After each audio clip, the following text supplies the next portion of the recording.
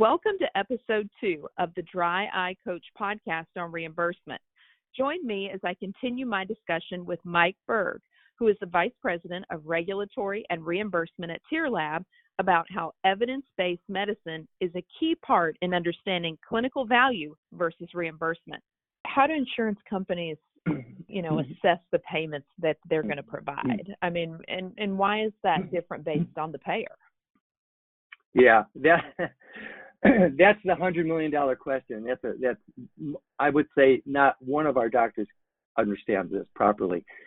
It's very interesting that the only payer that actually assessed proper value for our test was Medicare.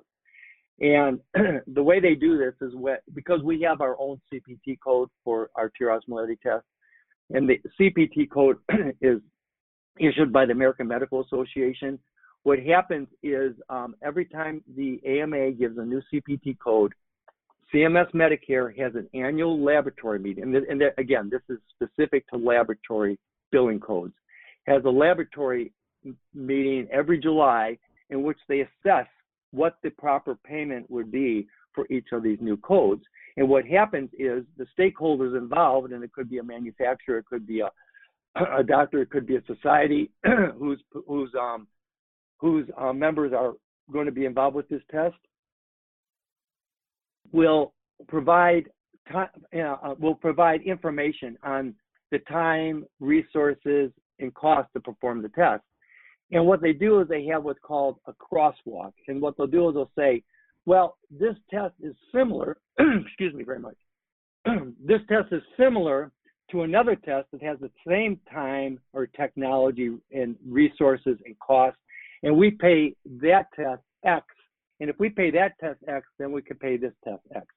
So we went through that formal review process with CMS, and they came up with the $22.48 as the proper payment for this test for the providers as a fair and equitable payment so that they can perform the test. However, that's not what happens with the commercial payers. The commercial payers, I would say, none of them has ever done that formal analysis. And what the commercial payers do, and you got to remember that 99% of all lab tests aren't done at the doctor's office. They're sent out to an outside reference laboratory like Quest or LabCorp. And these laboratories are under contract to these big, huge insurance companies. And they go out for a negotiated bid. And if you get one of these contracts, it's worth hundreds of millions of dollars annually in revenue. So you can imagine it's very competitive. And what normally happens, to get a big $100 million contract, they'll negotiate a discount. And they'll say to the payer, if you give me 100% of your business, I will do all your lab tests at a discounted rate of CMS. And sometimes these rates are very large, like a 40% or 60% of what Medicare pays. So at that point, they get the contract, and what United Healthcare or Aetna or Cigna will do is, if the doctor wants to do the test himself, they'll say, hey, if you want to do the test yourself, Quest will do it or LabCorp will do it at 40% of Medicare. If you want to do it at 40% of Medicare, fine. But if you don't, then just send it to Quest or LabCorp and don't do the test yourself. Well, as we talked earlier, unfortunately, in eye care, that's not possible. The eye care physician doesn't have the opportunity to send it out. So they got to do the test themselves, and they actually have to incur those full expenses.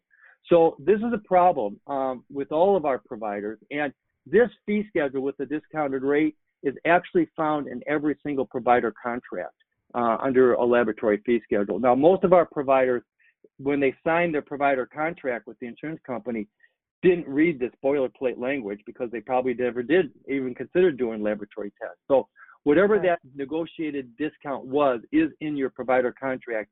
And unfortunately, that's what they live with today. So that's why you're seeing different reimbursement rates by different payers, commercial payers, different from the CMS rate. Oh, that's beautifully said. And it's almost like every time you get online and it's like, do you accept these terms? And we all just click yes. I mean, in order to be a provider, you're going to sign the contract, in spite of those things. And like you said, a lot of doctors are not anticipating that they're going to be doing any lab testing and don't understand why there's such a negative impact. Yeah, So and most of these contracts, Yeah. most of these contracts were signed years ago, and the Mhm. doctors, in fact, when we bring this up to the doctors, more often than not, they don't even have a copy of their contract. No. They don't even know where it is. Yeah, much less what's in Right. it. Yeah. Right. Right. So let's talk a little bit about CLIA reimbursement. Now, why is this so poorly understood within the industry, and maybe some common mistakes that are made with CLIA tests versus reimbursement of other dry tests? Well, yeah, that's a good question also. So all these other tests that the doctor does for dry eye assessment or ocular surface assessment, like staining and tear breakup time and so forth, aren't laboratory tests. They don't have to be certified to do those tests. And so those tests are often just bundled into the office visit. However, with laboratory tests, this test can only be done if you're under a certified lab. So, as we said, the time and energy and resources to do these tests are completely different. So they have to be addressed differently than the payers that usually use to address those standard tests that they do. In addition, to get a CLIA license is something that the doctor has to go through and obtain. Now, most primary care physicians, other specialties, have these licenses already, but eye care practitioners don't, because they've never done laboratory tests before. So they have to go through the process, and there's not only federal, but there's state regulations in some states to get these licenses. And the doctor doesn't have the experience or the knowledge base of how to get that. Now, fortunately, they're not difficult. They're relatively easy to get a CLIA certified license, and it's not that expensive. The federal cost is about $150 every 2 years for the fee, and there are in some states there's some state costs, but again they're not significant. TearLab actually has a reimbursement support center for all of our customers. It's part of our service to our customers, and we hold our customers' hand, and we help them fill out the forms and submit them, and so they can get their certification when they order a test and become a customer with us. Right. So, I can't help but think back to what you said about how we, probably didn't either thoroughly read it or it wasn't applicable at the time. And it's even hard to go back and look at the contract that you've agreed to. It sort of begs the question to me, is there a way to go backward? Is there a way to go back and get better reimbursement in your contract? Or are you sort of stuck with what you have? No, there is a way to do it, but it's not easy. And again, our TearLab reimbursement support team. I like how you laugh to start the answer off. Well, so what's the it's special funny. sauce? I live this world every single day, and it is extremely frustrating. Like I said, we have our own TearLab reimbursement support team, which are specialists that help our doctors not only on training the staff on how to bill properly and so forth, but when they have reimbursement issues that come up, denials and so forth, we assist with that. So we interface with the insurance companies on behalf of our customers on a regular basis, and trying to get these contracts renegotiated are extremely complicated and difficult processes, but it's not impossible. The process is you need to get what's called a carve-out. And a carve-out is how it sounds, is you take a specific procedure code, in this case it would be the tear osmolarity TPT code, and you just carve it out of the contract with different payment rules. Mm-hmm. And this is something, that needs to be discussed on a case-by-case basis. First of all, most doctors are adverse to renegotiate the provider contracts because it includes all different kinds of things, right? So we always limit the discussion of a carve-out to just one specific CPT code, and nothing else will be involved, so it won't impact anything else in the practice. Then we have to go into discussion with the the provider contract department, and explain to them why we want this carve-out. Now, that's not an easy discussion to have. Even getting to the right person to talk to is complex. But the discussion is becoming easier and easier because of the new guidelines that are out. The guidelines such as the ASCRS guideline, which now calls these essential tests, and the AAOPPP and the DUES, as you mentioned earlier, now make these tests standard of care. And the argument we give to the payers is, look, you already covered the test. You just don't pay enough for them. And if you don't pay enough for them, the doctor's not going to be able to afford to do the test, and the patient won't get the benefit of the clinical value of the test, which are now dictated in the guidelines as being essential and necessary. So that's the argument that we use with the payers.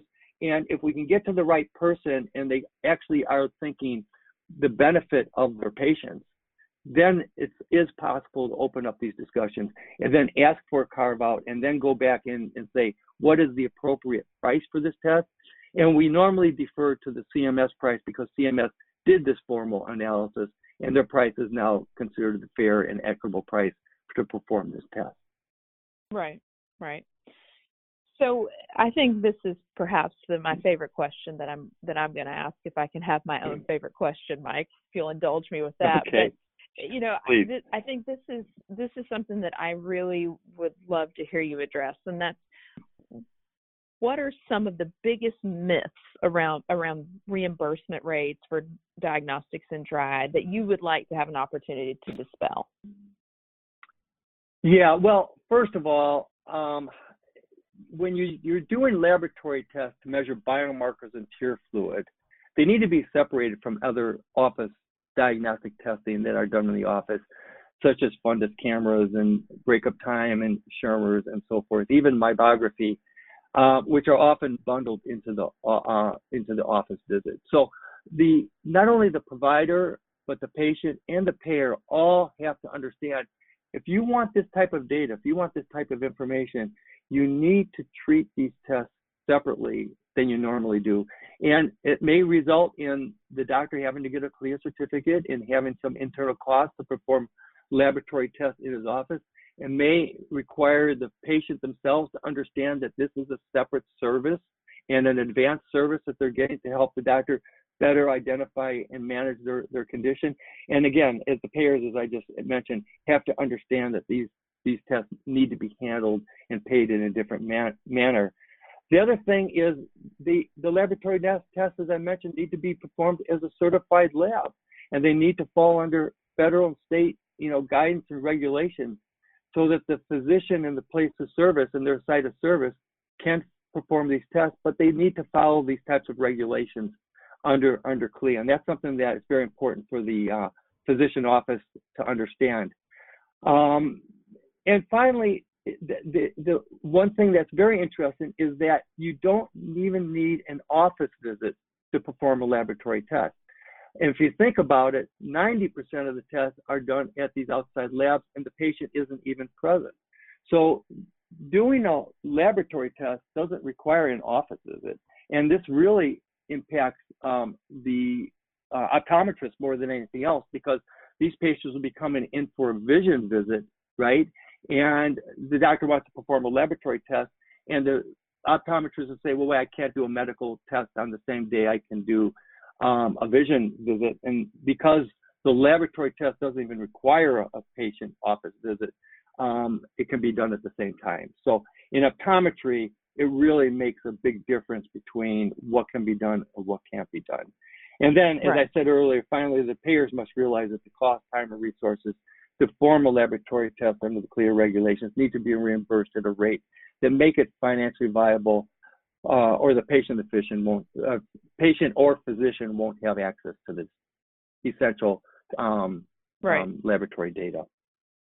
I think a lot of eye care providers are interested, they're leaning in, they're intrigued by point of care diagnostics. I think they encounter any point of confusion, or maybe not any point, but a few points of confusion, and it's a point where they pump the brakes and they perhaps don't circle back around to investigating it again because it just seems overwhelming. And, not to oversimplify the chain of events, but it's really just making sure you have your appropriate CLIA waiver before you get started. Explain the testing on the front end to the patient, either through your office staff, your technician, to make sure that everyone's aligned in terms of insurance and coverage. Once the test is performed, which is going to give you that, physiological marker that really no other test is going to provide in dry eye care, then the doctor has to thoroughly interpret the test as you laid out in those 4 points, which is important for for facing an audit and succeeding. And then if you encounter trouble, don't just quit doing the test. Contact the folks at TierLab who have a support system in place to kind of help you negotiate that. Is that a fair sort of streamlining or assessment of sort of some of the things that you've noted? Yes, absolutely. That's very, very fair. I would say in conclusion that the first thing that the doctor needs to do is really understand the clinical value of the test and how it's Absolutely. going to impact his patient care, and then decide if the test is necessary for his practice or not. Referencing the clinical guidelines is a big help to this and understanding those guidelines. And there's a few guidelines out there. So, for example, Sjogren's Syndrome Foundation has their own guidelines, and they indicate that the osmolarity test can be used not only for advanced diagnostics, as we already talked about, but allows the doctor to monitor therapy. The American Academy of Ophthalmology preferred practice pattern indicates that osmolarity is an earlier indicator of clinical signs. Not a bad feature when, therapy is 3 to 6 months in duration and you need to know if it's working or not.